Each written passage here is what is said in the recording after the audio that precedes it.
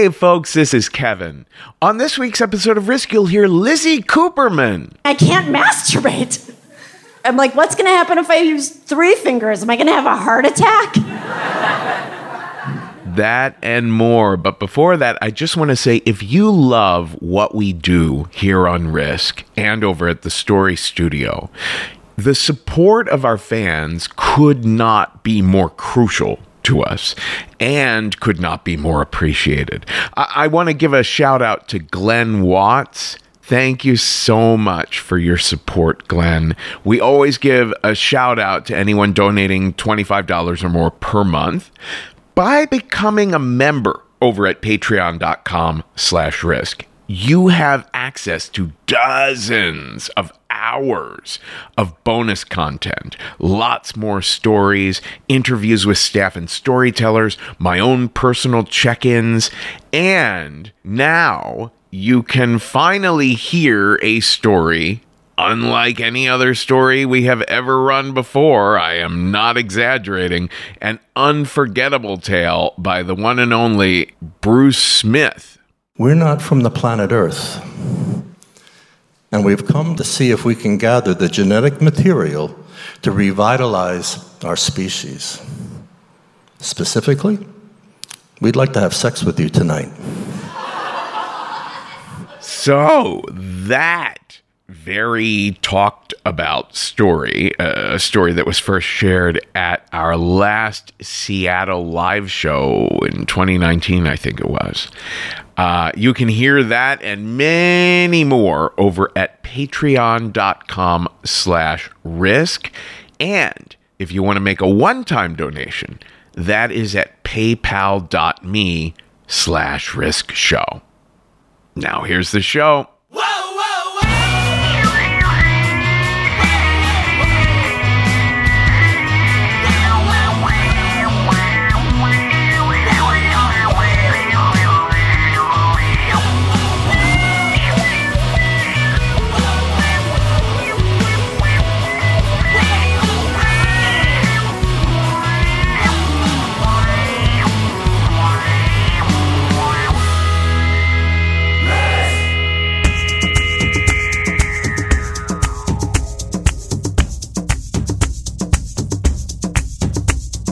Hello, kids. This is Risk, the show where people tell true stories they never thought they dared to share. I'm Kevin Allison. This is James Asher behind me now. There's a fella I was spending some quality time with this weekend who suggested that maybe I should make a playlist of songs to spank him by. So it's been a very tribal weekend. I didn't even know who James Asher was until a couple nights ago, but he's behind me now with a track called Drum Dialogue. Speaking of dialogue, come have a dialogue with several fellow Risk fans. Guys, we're doing this Common Core, this facilitated discussion event where you have one-on-one conversations in Zoom breakout rooms based on provided conversation prompts. It is so much fun. Oh my gosh. I actually was hanging out last weekend with a gal that I met at a Common Core, Risk Common Core before. So come join us on May 27th. That's Thursday at 8:30 p.m. Eastern. It's free, but go to risk-show.com/tour to get your reservation. Folks, we're calling this week's episode Trial by Fire. 3 fantastic stories.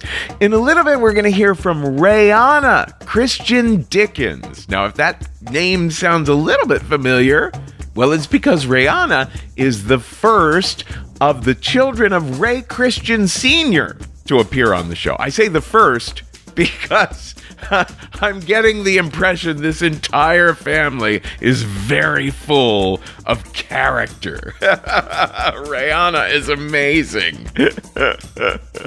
But before that, A phenomenal story that Kent L. Whipple shared on the show at one of our recent live streams. Kent just knocked me out with this one. And I gotta say, Kent, I just love Kent. He does a lot of wonderful work at Unexpected Productions in Seattle and a lot of storytelling around about there as well. You should look him up on Facebook at Kent Storyteller. And without further ado, here he is now. This is Kent L. Whipple with a story we call Who Do You Think You Are?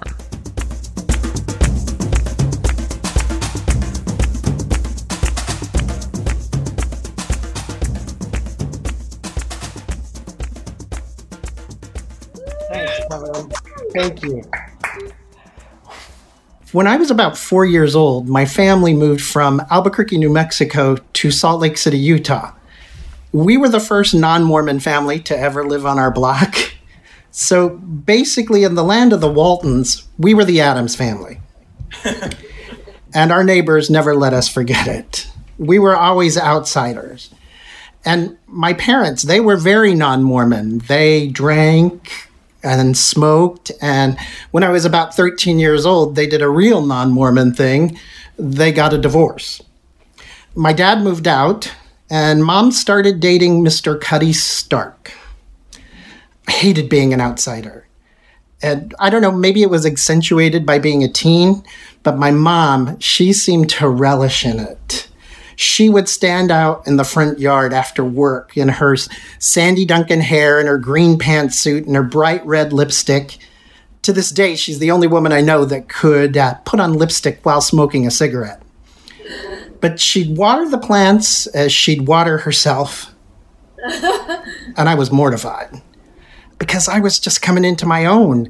I had a crush on David Cassidy and Bobby Sherman. And whenever we got the Sears catalog, I would open it up and go to the men's underwear section, hoping to see a bulge. But I just didn't want to be known as the kid of a drunk, and I definitely didn't want to be known as the faggot kid of a drunk, because I didn't want to get beaten up. But much like Kevin, I found my solace in theater, and my junior high school had a theater department. Now, in the fall of 7th grade, I was in English class, and the teacher, Mr. Barnes, he was standing up there, and he looked like a 30-year-old Mormon missionary. White press shirt, black pants, his special underwear, and he smelled weirdly like aqua velva and baby food. But he decided he was going to be hip and cool, so he was asking everyone, "What do you want to be when you get older?" I just didn't want to be called out. And he was going down my row. And Dennis Nelson was sitting in front of me. And Dennis, big dumb jock, he says, "Well, Mr. Barnes, after my mission," because the boys said after their mission, "I want to be a basketball player." I just hope he would babble on or the bell would ring so I could get out of this. But no. He gets to me, "Mr. Whipple, what would you like to be?" And I couldn't help it. I just said it. I said, I want to be an actor. And a couple of kids laughed, but he said, "Ladies and gentlemen, we have a thespian among us." I panicked because I heard of the female version of lesbians, but I'd never heard of this male equivalent. How did he know? So we're in theater class that day, and our teacher, I just loved her, Mrs. Larson. She looked like a Gary Larson cartoon with her cat-eye glasses and a bun on her head. She said, "Actors?" I loved it when she called us actors. She said, "Actors, next Friday, you're going to come in and we're going to lip sync to a musical. And I want you to pick a song that shows who you are as an artist." And I thought, okay, I've got to show these kids. I got to show English class. I got to show 7th grade. I got to show all Wasatch Junior High School that I was a thespian. I wanted to be an actor, but a closeted actor. So I went home that night, and I'm sitting in the den, and I'm going through my mom's LPs, and she had a whole collection of musicals. And I was trying to decide, and then I saw Camelot. And I loved Camelot. Mom took me to see it when I was just a couple of years ago, and the minute the overture started, it warmed my loins. So I was trying to decide, who should I be? Should I be... Now see, Camelot is an old school musical that... It's a period drama with lots of costumes and scandals and sex, so a gay boy would love it. And I was like, who am I going to be? Am I going to be King Arthur and sing Camelot? Ba ba bum bum ba. Or should I be Lancelot and sing C'est moi? And that's when Mom walked in, drink in one hand, cigarette in the other. She says, honey, what are you doing?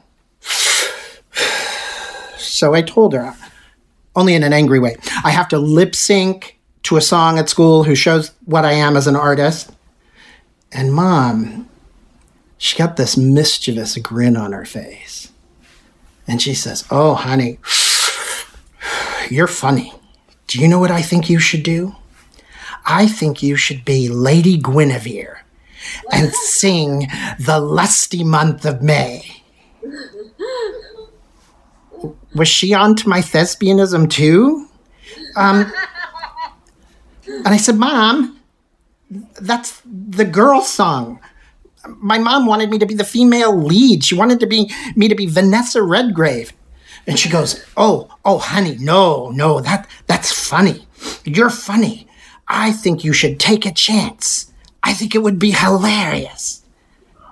And I thought about it for a second. And I thought, Uncle Milty, he does drag. And Flip Wilson was hilarious as Geraldine. And well, it was the late 70s, and all the comedians were doing drag. So I said, okay, I'll do it. And for the next week, after she came home from work, we practiced. And I was losing some of my anger, and she was drinking less. And it was fun. We were having fun. We were finding our new normal in the divorce. Mom, she was a mix of Mama Rose and RuPaul, giving me great direction. All right, honey, do this. Raise your hand up here and do this. Blow a kiss to the audience at this point. And she pulled out this straw gardening hat with long yellow fabric scarves that you'd use to tie it to your head. And she's like, you gotta wear this. And we had so much fun. And I was able to kind of discover my gay boy thespianism in a safe way. Mm-hmm. And we were getting along. So that Friday came, and I was so excited and so nervous. I got the straw hat, and I put it in a brown paper sack, a grocery bag, and kept it hidden for the big reveal. Hid it on the bus, hid it at school, and the day rolled on, and finally, sixth period came, drama class. So I went in, and I knew I was going to slay this. And they were going to love it. So waited. Finally, she calls my name, and I run up there behind the red velvet curtain that was kind of musty smelling. And she was at the record player, and I handed her the album, went in, put on my hat. She's like, Kent, which one? And I said, number 6. She gave me this look, and she's like, are you sure, number 6? I'm like, yeah. I mean, she's a theater teacher. I thought she'd get how funny this was. So she put it on, and the music started, and I came out behind that red curtain. Tra-la, it's May, the lusty month of May. Nothing. Silence. And I thought, okay, they don't get it. They're not quite there yet. So I spent the next 2 minutes and 58 painful seconds confusing a bunch of white teenagers who sat there aghast and giggling. And at the end, I thought, okay, I have to use every ounce of my feminine guile. And I actually sang out, the lusty month of May. Crickets. I was mortified. I was humiliated. There were some giggles, but they weren't laughing with me. They were laughing at me. And my teacher, she scratched the album as she was taking it off, and I took off the hat and put it in that sack, and I went back to the chair. I was humiliated, and I was mortified. I was fighting tears, and I had this salty taste in my mouth like I was going to throw up. And I thought, that's it, Mom.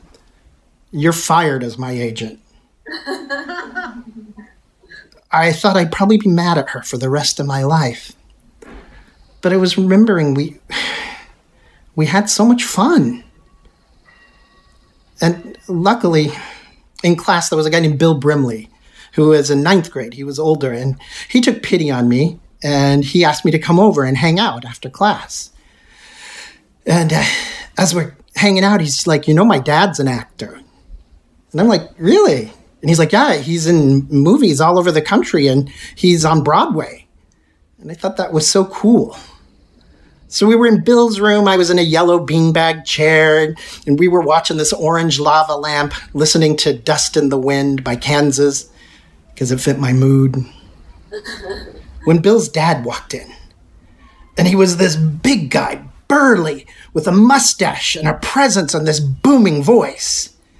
And he's like, hey, Bill. And he's like, oh, hey, Dad, this is Kent.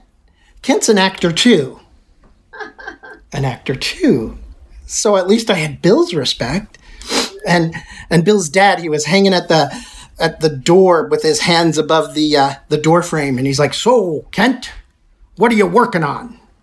What am I working on?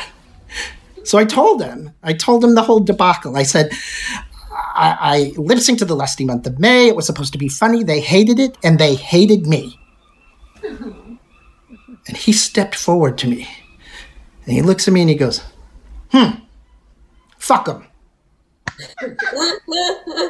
He goes, you took a chance. That's what good artists do. You take chances. It didn't work. Now move on. And then he says, Bill, it's time for dinner. So as I was walking home, I had this whole mix of emotion. I was mad at Mom. I was happy to be an actor. Didn't know how I was going to handle Sherry when I got to the house. And as I walked in the front door, she was there, drink in one hand, cigarette in the other. And I was trying to decide, how should I be? And she says, oh, honey, how'd it go? And I took a deep breath, held my head up, and I said, I took a chance.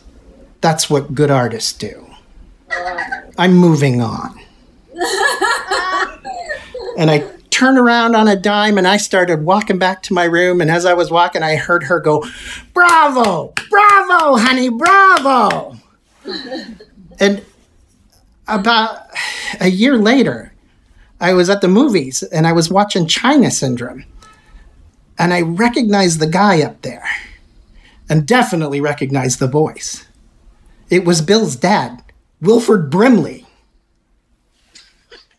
Huh. And I thought, it's the guy from Cocoon, the diabetes daddy, the Quaker Oats man. He gave me my artistic understanding. And my mom, she came to all my terrible, terrible plays. Not sober, not once, but she sat in the front row, and she stood up at the end to start a standing ovation every time. And I thought, Mr. Brimley was right about my mom. And they both were. Take a chance. Fuck them. Thanks. Woo!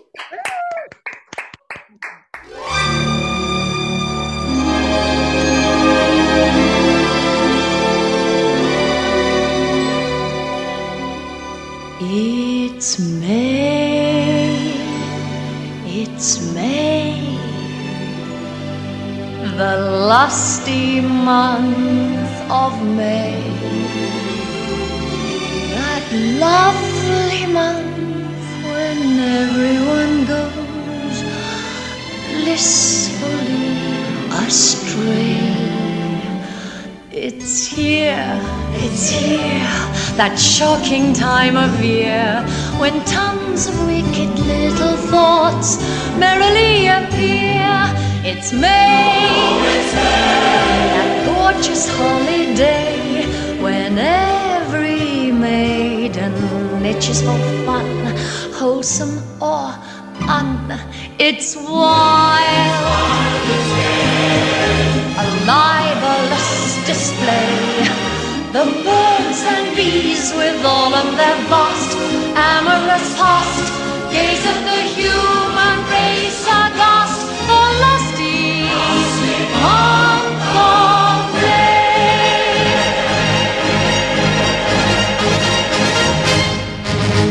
Diabetes.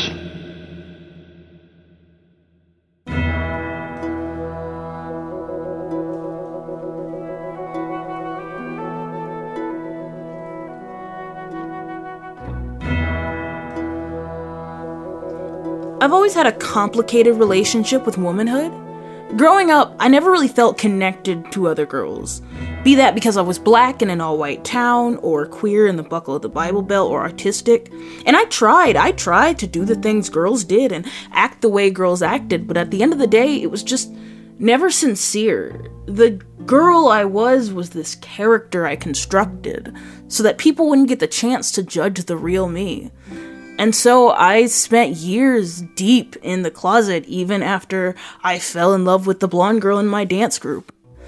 When I fried my hair with relaxer, trying to be like other girls.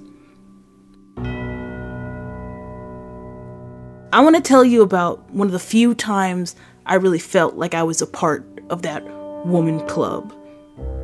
I was 21 at the time, and I was walking home at about 10:30 at night, and I get a text from my coworker. We'll call her M. Now, M is just a little bit younger than me, and at the time, we were friendly coworkers, but not friends by any means. I answer the text, and she has asked me, have you ever used a Diva Cup? Now, if you're not familiar, a Diva Cup is a silicone bulb that you insert into the vagina during menstruation, and it catches the blood. It's very good for your body, very good for the environment, very progressive, very feminist, that kind of thing. Still using tampons and pads? There's an alternative that women are raving about. Switch to the Diva Cup. It provides up to 12 hours of leak-free protection. I have not used one, but the thing is, I got married young enough that people are actively mean about it, and I'm also a tall, non-threatening, big-titty black woman. And you combine these two things, people seem to think I'm wise, despite the fact I am a dumbass. So I'm used to white girls asking me for advice. I put on mammy mode, and I respond. I haven't personally ever used them, but I've heard really good things about it. What's up? Is something wrong? And she responds, I got a Diva Cup stuck inside of me. Will you help me take it out? Plus, it's easy to use, clean, and incredibly comfortable. I'm so glad my girlfriends told me about it. What had happened was, M, our little Icarus, had flown too close to the sun, lost her virginity the night before, thought she was grown, and was now squatting in her apartment having a panic attack, pantsless, with a Diva Cup stuck inside of her. I later found out that the first person she contacted was her mother, who responded, "This seems like a one-person problem." She then texted me. Now, like I said, I am used to being the person people come to for advice and favors, but this gave me pause. And I had to stop and think to myself, what am I willing to do for the sake of altruism? But as I thought it over more and more, it came down to just doing it or not doing it, and the implications of not doing it were so clear to me. This poor 20-year-old girl waddling into an ER because all the urgent cares are closed, having to put her legs in the stirrups for the first time, being surrounded by doctors and nurses who are all giggling because for them, this is silly. The only thing worse than being in a real crisis is when it's only a crisis to you. And I thought about her sitting and stewing in that shame and confusion and embarrassment until she forgot that she didn't do anything wrong. So I took a deep breath and responded. Meet me in my apartment in 45 minutes. Bring gloves. Bring gloves. Bring gloves.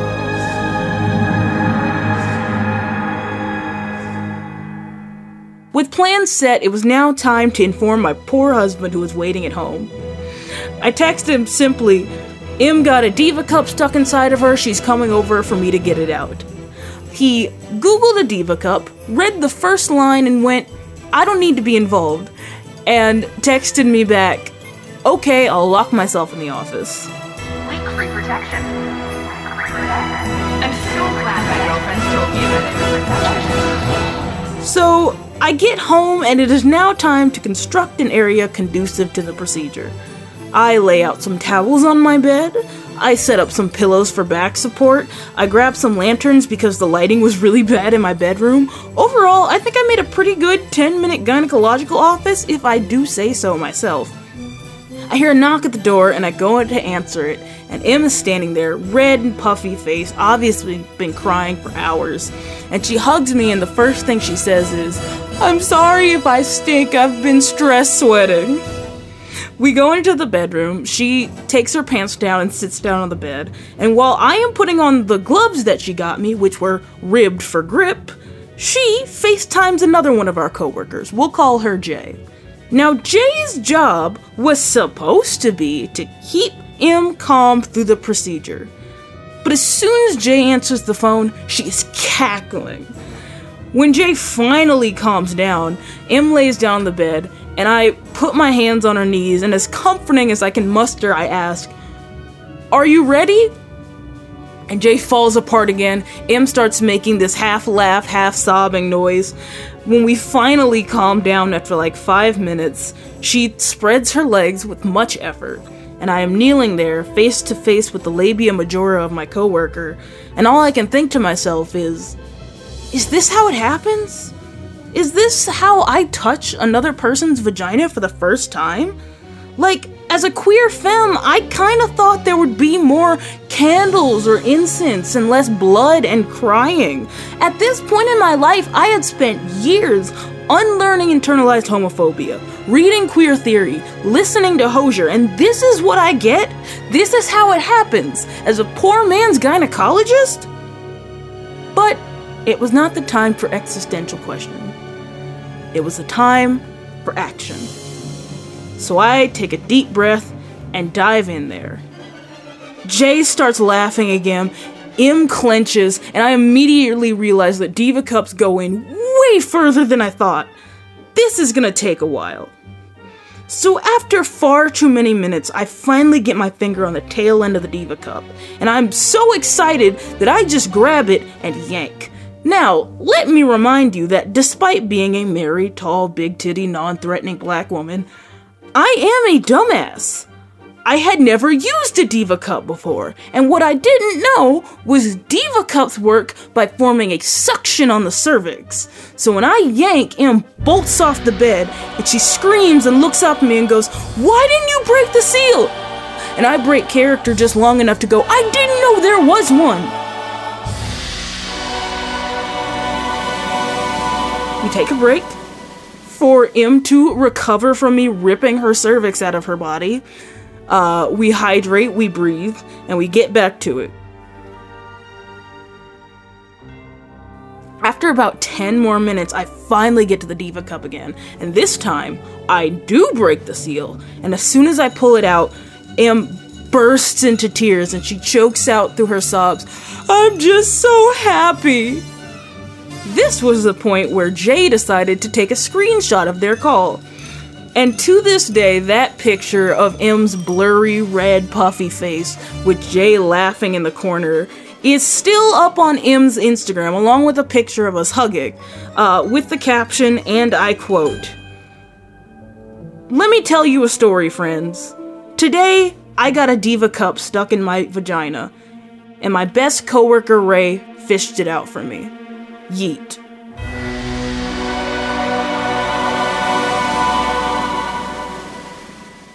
You know, sometimes I resent being the mom friend.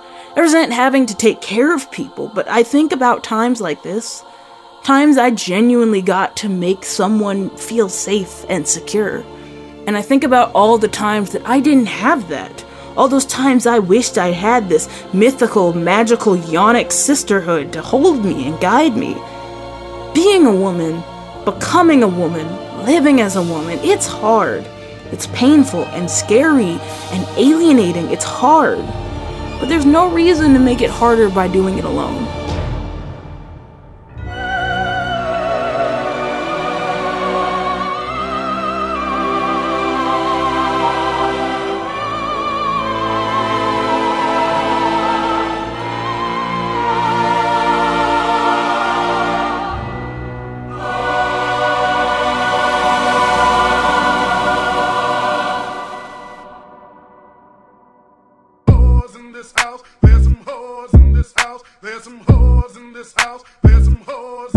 I said certified free, 7 days a week. Wet ass pussy, make that pull out game weak.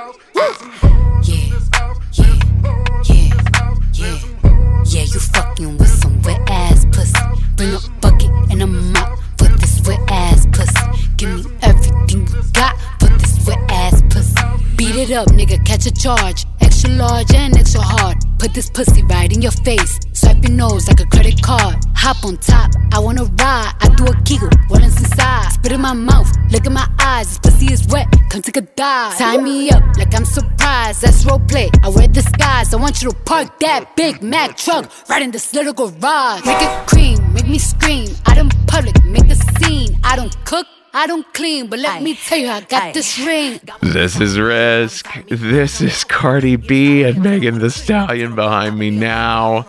Rihanna thought it would be funny if we played this song after their story, and I realized I'd never heard the whole song. You know, it's in the news so much, and I heard snippets all over the place.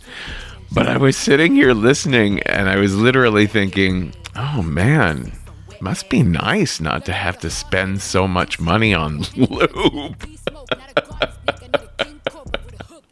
Anyway, before these gals, we heard from Rihanna, Christian Dickens, and you can find Rihanna on Instagram at good_gal_Ray Ray. And Rihanna's story was edited by our own John LaSala. Folks, it is happening. Risk is returning to the stage. We are having our first ever hybrid, in-person and live-streamed Caveat show in New York and online, 7 p.m. June 17th. Great cast, and you can get your tickets at risk-show.com/tour. And over at thestorystudio.org, I see that in July 17th and July 18th, we have one of our storytelling for personal growth workshops. Those are those special workshops for folks who are brand new and are just dipping their toes in and are not quite sure if they have, story material yet and just want to kind of like start looking back at their memories. That is one of so many ways to learn over at thestorystudio.org. So go check it out. Our final story on this week's episode, it's one that we had kind of thought we might have lost years ago on account of audio problems, but we were able to put it all back together and in great shape. A remarkable story that was shared at our live show in Los Angeles a while back. This is Lizzie Cooperman, who you can find on Instagram at Lizzie Cooperman. Here she is now with a story we call I'm Still in This. Now from the top, make it drop. That's some wet ass pussy. Now get a bucket and a mop. That's some wet ass pussy. I'm talking wop, wop, wop. That's some wet ass pussy. Macaroni in a pot. That's some wet ass pussy. Huh?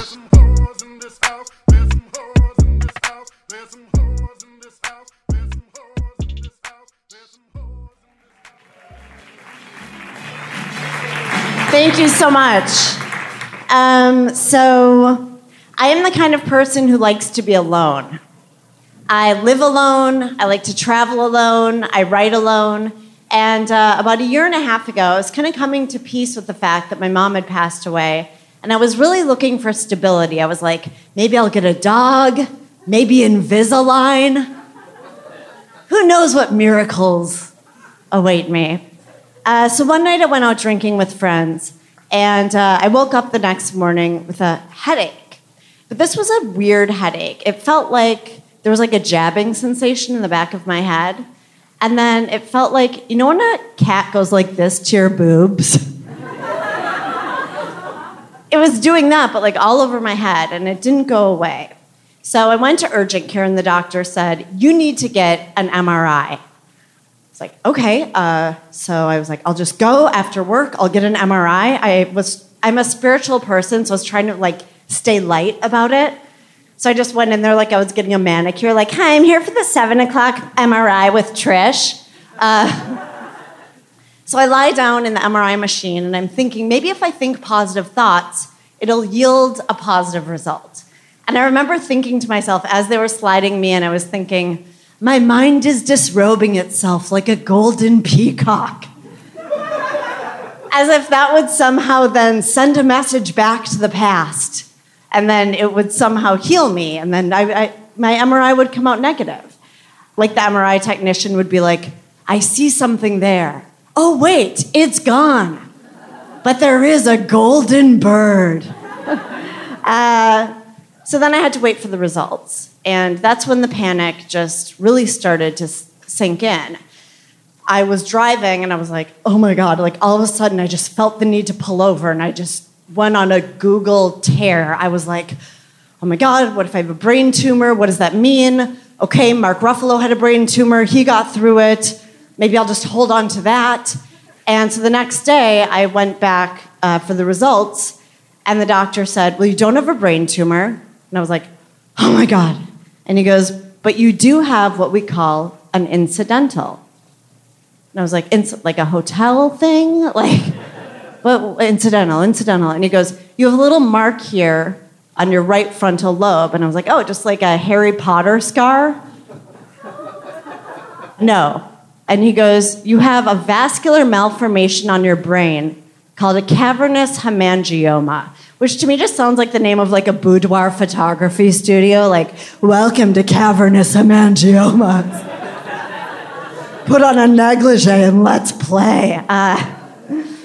So he said, you need to see a neurologist. So I scheduled an appointment with a neurologist, and I had like a week of waiting time, during which some very strange things started to happen to me. My pinky began to shake uncontrollably. I was at the grocery store, and I reached for a can of green beans, and when I did, I was like, I am not in my body right now. This is not my hand. I started to have like an out-of-body experience. One night, I started to feel these numb patches all over my body, and I was like, I am going to walk to the diner down the street from my apartment, and this is the last walk of my life. I was like, I know I am dying. And I walked to this diner completely out of it, and I sat down, and I guess I spent 2 hours just spacing out in front of a tuna stuffed tomato. Because the waitress came up to me, and she was like, honey, are you okay? And I was like, oh my God, I had no idea. So finally I get to the neurologist. He looks at my scans and he goes, okay, I think this thing on your brain is stable. I don't think you're going to need brain surgery, which I'm like, okay, that's a completely new frontier. And I said, okay, well, I'm also having a host of other problems. And I told him about everything. I told him about the pinky, the tuna stuffed tomato. And he goes, honestly, he goes, I think this is all anxiety. He goes, I think what you need is a drink. I'm like, are you serious? And by the way, I had splurged on this neurologist. I looked up the guy who removed Elizabeth Taylor's brain tumor, thinking like, definitely then he's the best neurologist. And he's going to tell me I need like something some guy at a bar is going to say to me, like, this lady, you really need a drink, sweetheart. Like, what are you going to ask me? Like, if I'm on Tinder? I'm like, Elizabeth Taylor wouldn't put up with this shit. So then after that appointment, things started to go downhill. And they went downhill quickly. I was driving back from my friend's wedding, and I felt like there was acid being poured through my arms. I told my therapist at the time, and she said, I think what this is that you, when your mom died, developed obsessive compulsive disorder, and this is all in your mind. She goes, I want you to take a piece of paper and write down, Judy says I'm paranoid, and hang it on the wall of your bedroom. So I had a sign in my bedroom that anytime I was having symptoms, I could just look at and remind myself I was just insane. Judy says I'm paranoid. Oh, great. That's all. By the way, I'm not working with her anymore. Thank you. So she also said, I think maybe you might want to try going to an orthopedic doctor. I don't know if anyone here has been to one of these doctors, but I didn't realize they're very, sporty. I walked into this doctor's office, and it reminded me of that, section of Applebee's where they have, all the sports jerseys. And they were, blasting, "We Will Rock You." And I was like, I will not rock you. I'm dying. I cannot physically rock you. So I went in to see the doctor, and I told him everything. I said, my arms, everything. And he goes, I know what's wrong with you. He goes, you have bilateral cubital tunnel syndrome and mild rhabdomyolysis, but don't Google it. By the way, Google, when you go home, Google rhabdomyolysis. You will see photos of people whose flesh is falling off of them in clumps. So he tells me I need to go to physical therapy for a month. So I spent a month of my life in physical therapy going like this with a yellow banner for this woman named Brigitte who was like, that's right, sweetheart, you can do it. And I just kept getting worse. I knew this wasn't helping me. And I started to feel like I would go to bed at night and be like, my body feels like a haunted house right now. All these weird things would happen. I was like, what window of my body is going to blow open? What bone is going to start shaking and rattling uncontrollably? One night I had a spasm in my back so intense that it shot me out of my bed like a piece of popcorn. During the next 2 months, I went to 22 doctors. 22 doctors. I was tested for lupus, HIV, rheumatoid arthritis, MS. I was tested for ALS twice. The doctor who tested me for ALS was super dismissive. They do this thing where they kind of electrocute you. She was texting a friend. And I was like, please get off your cell phone. I might have ALS. So at this point, I was like, I'm definitely dying. What am I going to do? So I was like, I guess I'm just going to try to live big for now and see what happens. So I went away to this comedy festival in Portland. And one night I just drank a bunch. And I ended up hooking up with an old flame. And when I woke up in his hotel room the next morning, I could not feel my legs. I had to shake my legs to feel any, which is a guy's dream. She can't even walk now.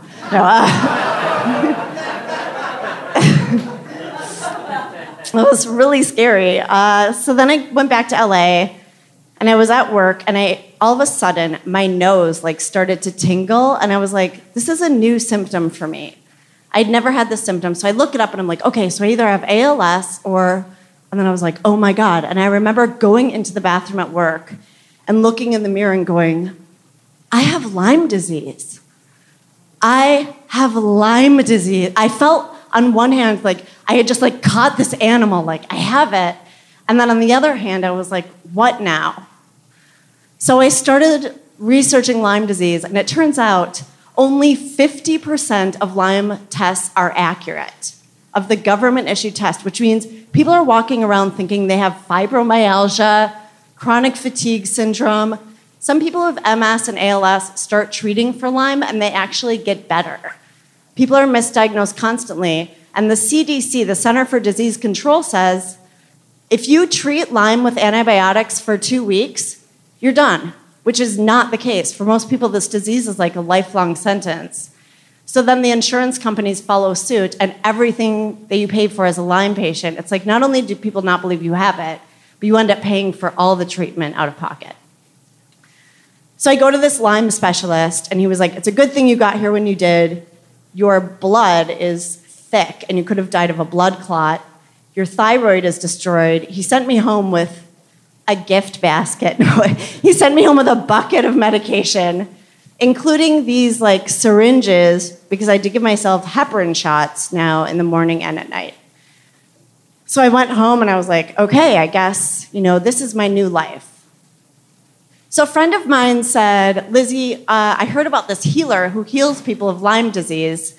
And at the time I was like, my spirituality was fading. And I was like, you know what? I'm too far gone. I just imagined some guy like in a drum circle, like Lyme disease gods or whatever.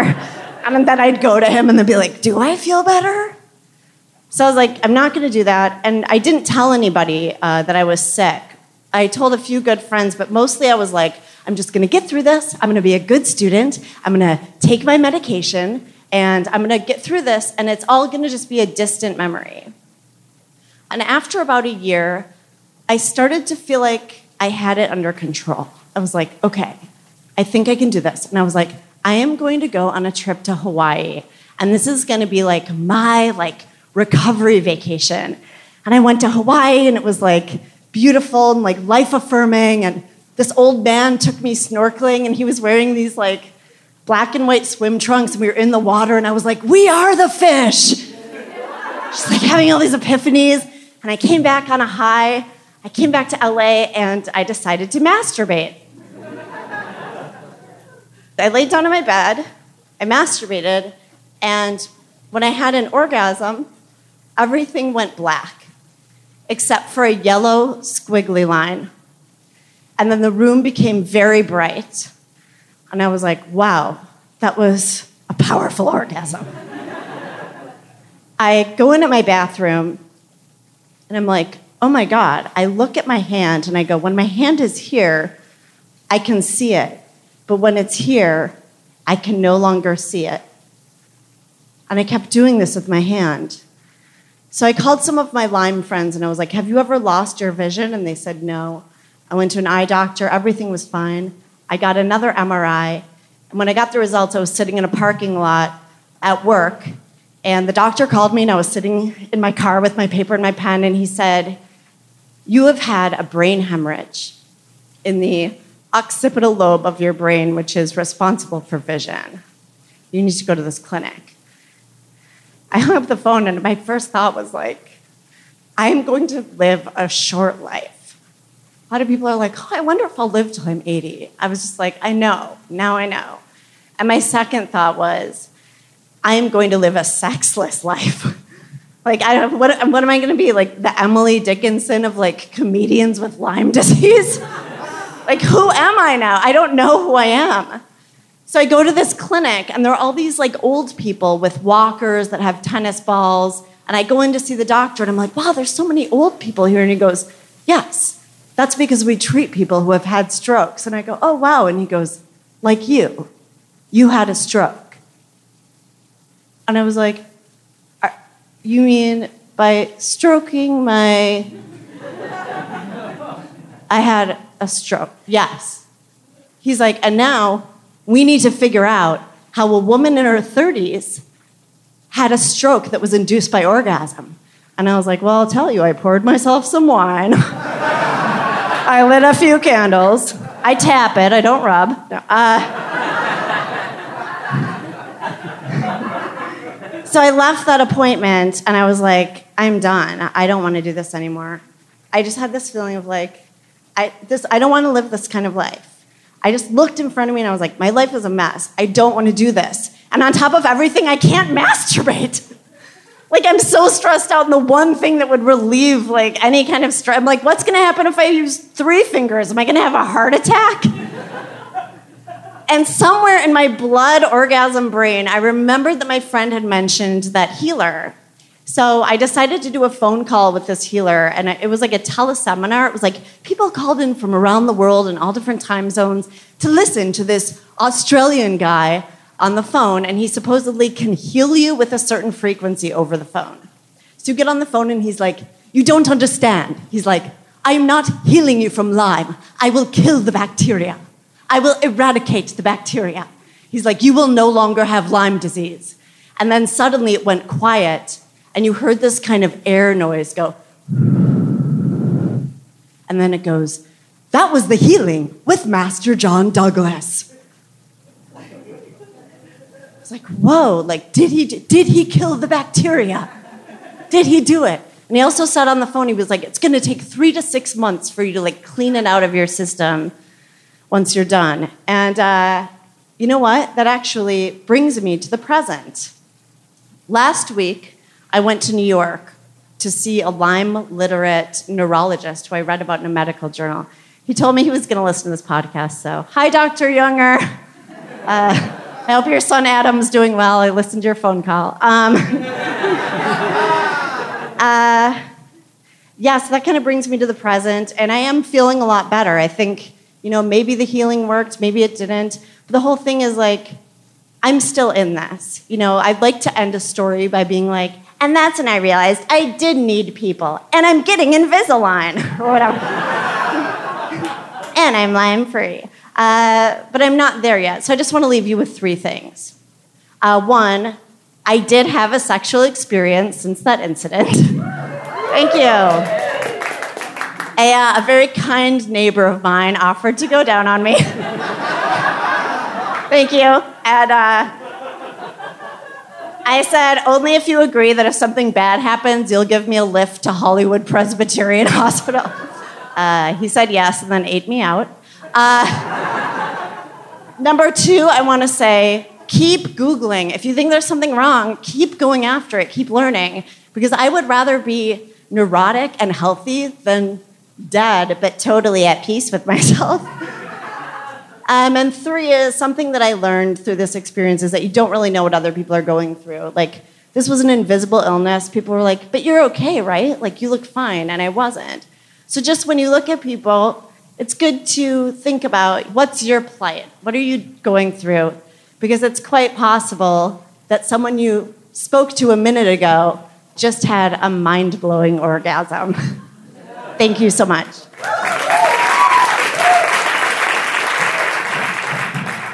Paradise is exactly like where you are right now. Only much better. Saw this guy on the train, and he seemed to have gotten stuck in one of those abstract trances. And he was going, and Fred said, I think he's in some kind of pain. I think it's a pain cry. And I said, pain cry? Then language is a virus. Language, it's a virus. Language, it's a virus.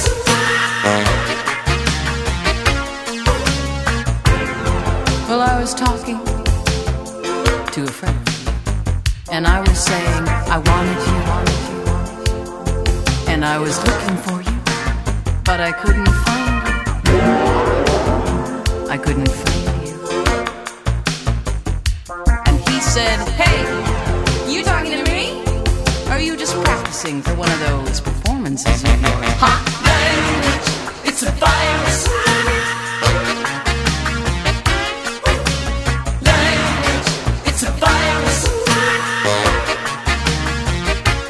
That is all for this week's episode, folks. This is one of my heroes. Behind me now, Laurie Anderson. If you can believe it, that's a live concert recording from her concert film Home of the Brave. And before that, we also heard Lizzie Cooperman live on stage. Lizzie, again, can be found on Instagram at Lizzie Cooperman. I checked in with Lizzie to see how she's doing with all of that stuff now. And she said, I'm still in this. So, like, I really do, after 11 years of doing this show, think that saying that a lot of storytelling teachers throw around, tell stories from your scars and not from your wounds, I would take that advice with a grain of salt. Hey, folks, if you would like to share an anecdote on the show, we are always collecting them. one of those short stories that focus mostly on just one incident, you can find everything you need to know about that at risk-show.com/anecdotes. And if you want to pitch a longer story, just go to risk-show.com/submissions. Also, follow us on our socials. We're at Risk Show on Facebook, Twitter, and Instagram. And on Twitter and Instagram, I'm at The Kevin Allison. The Risk Podcast Fans Discussion Group on Facebook is a great place to talk about the show with other fans. And did you know that you can hire me personally for storytelling training? I am currently helping someone with his podcast, someone else with his memoir, lots of interesting sessions. And, I've taught lawyers and doctors and preachers, teachers, activists, life coaches, you name it. You can find me at kevinallison.com. Folks, today's the day. Take a risk. Well, I dreamed there was an island that rose up from the sea, and everybody on the island was somebody from TV. And there was a beautiful view, but nobody could see, 'cause everybody on the island was saying, "Look at me, look at me, look at me, look at me, why?" Because they all on an island that rose up from the sea, and everybody on the island was somebody from TV. And there was a beautiful view, but nobody could see, 'cause everybody on the island was screaming, "Look at me, look at me, look at me, look at me, look at me." Paradise is exactly right where you are right now, only much, much better.